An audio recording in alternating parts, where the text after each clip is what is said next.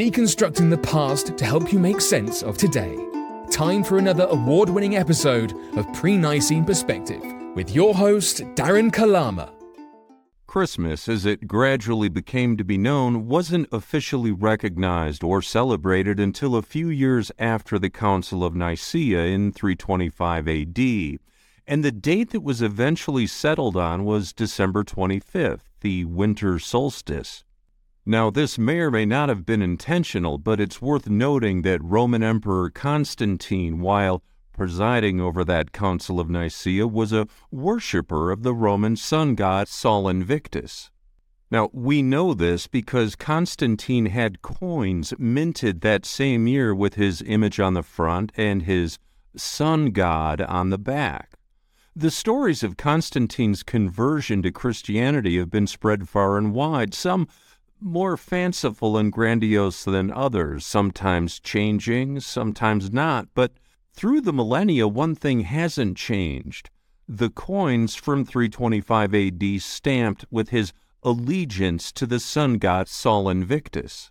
Now, we've covered in depth how the council fundamentally transformed Christianity into Judeo-Christianity, essentially stapling chapters of the Hebrew Torah onto the first Christian Bible and creating a confusing compendium of two completely different religions. After all, how do you worship God as revealed to us only through Jesus Christ and the barbaric carnal deity featured in the Torah at the same time? I'll have a link in the show notes if you'd like to get up to speed on the council and its path of theological destruction and chaos. But what about the very important years prior to the Council of Nicaea? These first 300 years of nascent Christianity gave birth to the first Christian Bible in its original composition, the unedited fundamental canon with its single gospel, the Gospel of the Lord, and the original 10 epistles of the Apostle Paul. When Christians were being hunted down and murdered by the Judeans and being fed to lions by the Romans, this was their Bible, the only Bible they had. You see, the Judeo-Christian Bible you're familiar with wasn't even invented until late in the 4th century. Now, this era also saw the creation of the first Christian Mass and various rites and sacraments.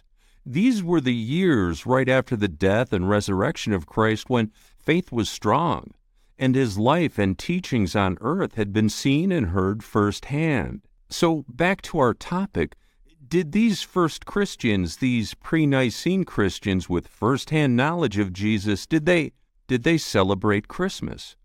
Well, the short answer is no, but not for the reasons you think. You see, it would have been impossible. You can't celebrate something that never happened or that you've never heard about. Here, let's take a step back. According to the first Bible, in the very first sentence of the Gospel of the Lord, we read, quote-unquote, "In the 15th year of Tiberius Caesar, Pontius Pilate being governor of Judea, Jesus descended into Capernaum, a city in Galilee." Now, in other words, Jesus first arrived on earth by descending from heaven and becoming human. And when he left earth after his death and resurrection, he ascended back to heaven. You see, he came to earth the same way that he left it, ascending and descending. This is what the pre-Nicene Christians knew and believed, and it was reflected as such in their first Bible. They would have simply been unaware of the fever dream-inspired scribblings of the Judaizers, which said Jesus was born from two random Jews in a horse stable to fulfill some vague prophecy of an alien religion. In short, the pre-Nicene Christians celebrated his arrival from heaven. Hundreds of years later, though, the Judeo-Christians would celebrate his quote-unquote birth in a horse stall. It's a fairly important difference. And thanks to a question from viewer mail, we spent a little time digging into the issue, and what we found may surprise you.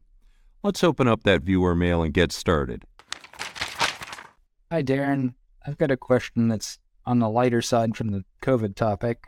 With the holiday season coming up, I was wondering, what holidays, as Marcionites, we should be observing, and maybe if you have some traditions you could share with us, I'd be interested in hearing about that. Got my little family here and my young ones, and we've always done the traditional Christmas as former Catholic. Yeah, I'm just curious what you do and how you choose to celebrate. Thanks. Now, at first glance, it seems like a simple question, and most of them are until FBN gets a hold of them and starts looking under the hood, and this one was no exception. Now, for starters, Marcionites use the Pre-Nicene Bible, and that Bible only has one gospel, the Gospel of the Lord, delivered to Paul by Jesus on the road to Damascus. And that gospel doesn't have any stories about prophetic Persian kings and horse stalls and pregnant Jewish women. So we don't have a birth story per se, but we do have an arrival story, a descent story. And Marcionites celebrate the day that Jesus arrived on earth and took on human form, when he became human. In fact, he did it twice. Once when he first descended to earth, and again when he visited the apostles after his resurrection and ascension. That visit is also found in the modern Bible. Now, did he need to be birthed by another Jewish woman, or any woman for that matter, when he returned in human form to visit with the apostles after his resurrection?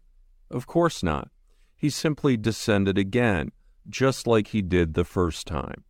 So the short answer is yes, Marcionites celebrate Christmas.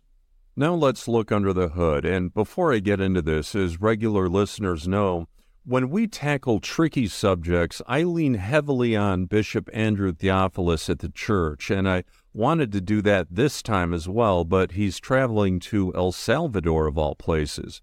I'll have a link in the show notes explaining what that trip is all about if you're interested. So he's gone. But when one door closes, another opens. And the chancellor of the central pontificate of the church, A.W. Mitchell, agreed to help me with this Christmas issue. And as he explained to me, it is in the first sentence of the Gospel of the Lord that we find what direction to go to for our answer. We learn that Jesus descended, first arrived on earth in the 15th year of the reign of Tiberius Caesar. And he arrived in a town called Capernaum on the edge of the Sea of Galilee. Now, you're going to see why all three of those facts are so important. Now, for us, the 15th year of Tiberius's reign translates into the year 29 A.D. Now, that's pretty good. At least it gives us a start. Now we know the year when he arrived, and we know where he arrived. And if we were like the Catholics and other Christians, we would just slap a random day and month on it and call it Christmas. But we can do better than that, a lot better. In fact, the Marcionites can not only tell you the exact day that Jesus arrived, they can tell you the exact hour and minute that he arrived and the exact place that he arrived. Now, do they know this from secret, magical, hidden knowledge, some Dan Brown novel treasure chest, some Indiana Jones secret scroll? No. The Marcionites aren't Gnostics. What they believe is right in the first Christian Bible, and anybody can read it for themselves. Now, if I were an evangelical preacher on TV, we would drag this out for a few days or weeks and pump you for donations, maybe sell some books and videos, maybe some trinkets. Really milk this out before telling you what the answer is and how we found it. But we're FBN. It's not how we operate. Besides, the credit goes to Chancellor Mitchell for telling me in the first place. So let's recap quickly. We have our year of 29 A.D. and our place of Capernaum, just as the Gospel of the Lord says in that first sentence. Now the fun part. In the years that Jesus was on earth, there was only one total solar eclipse in that region, just one. Now, would you like to guess what year it happened? Yeah, that would be 29 A.D. The month was November. The day was the 24th. The time was 11:05 a.m., and it lasted precisely 1 minute and 49 seconds.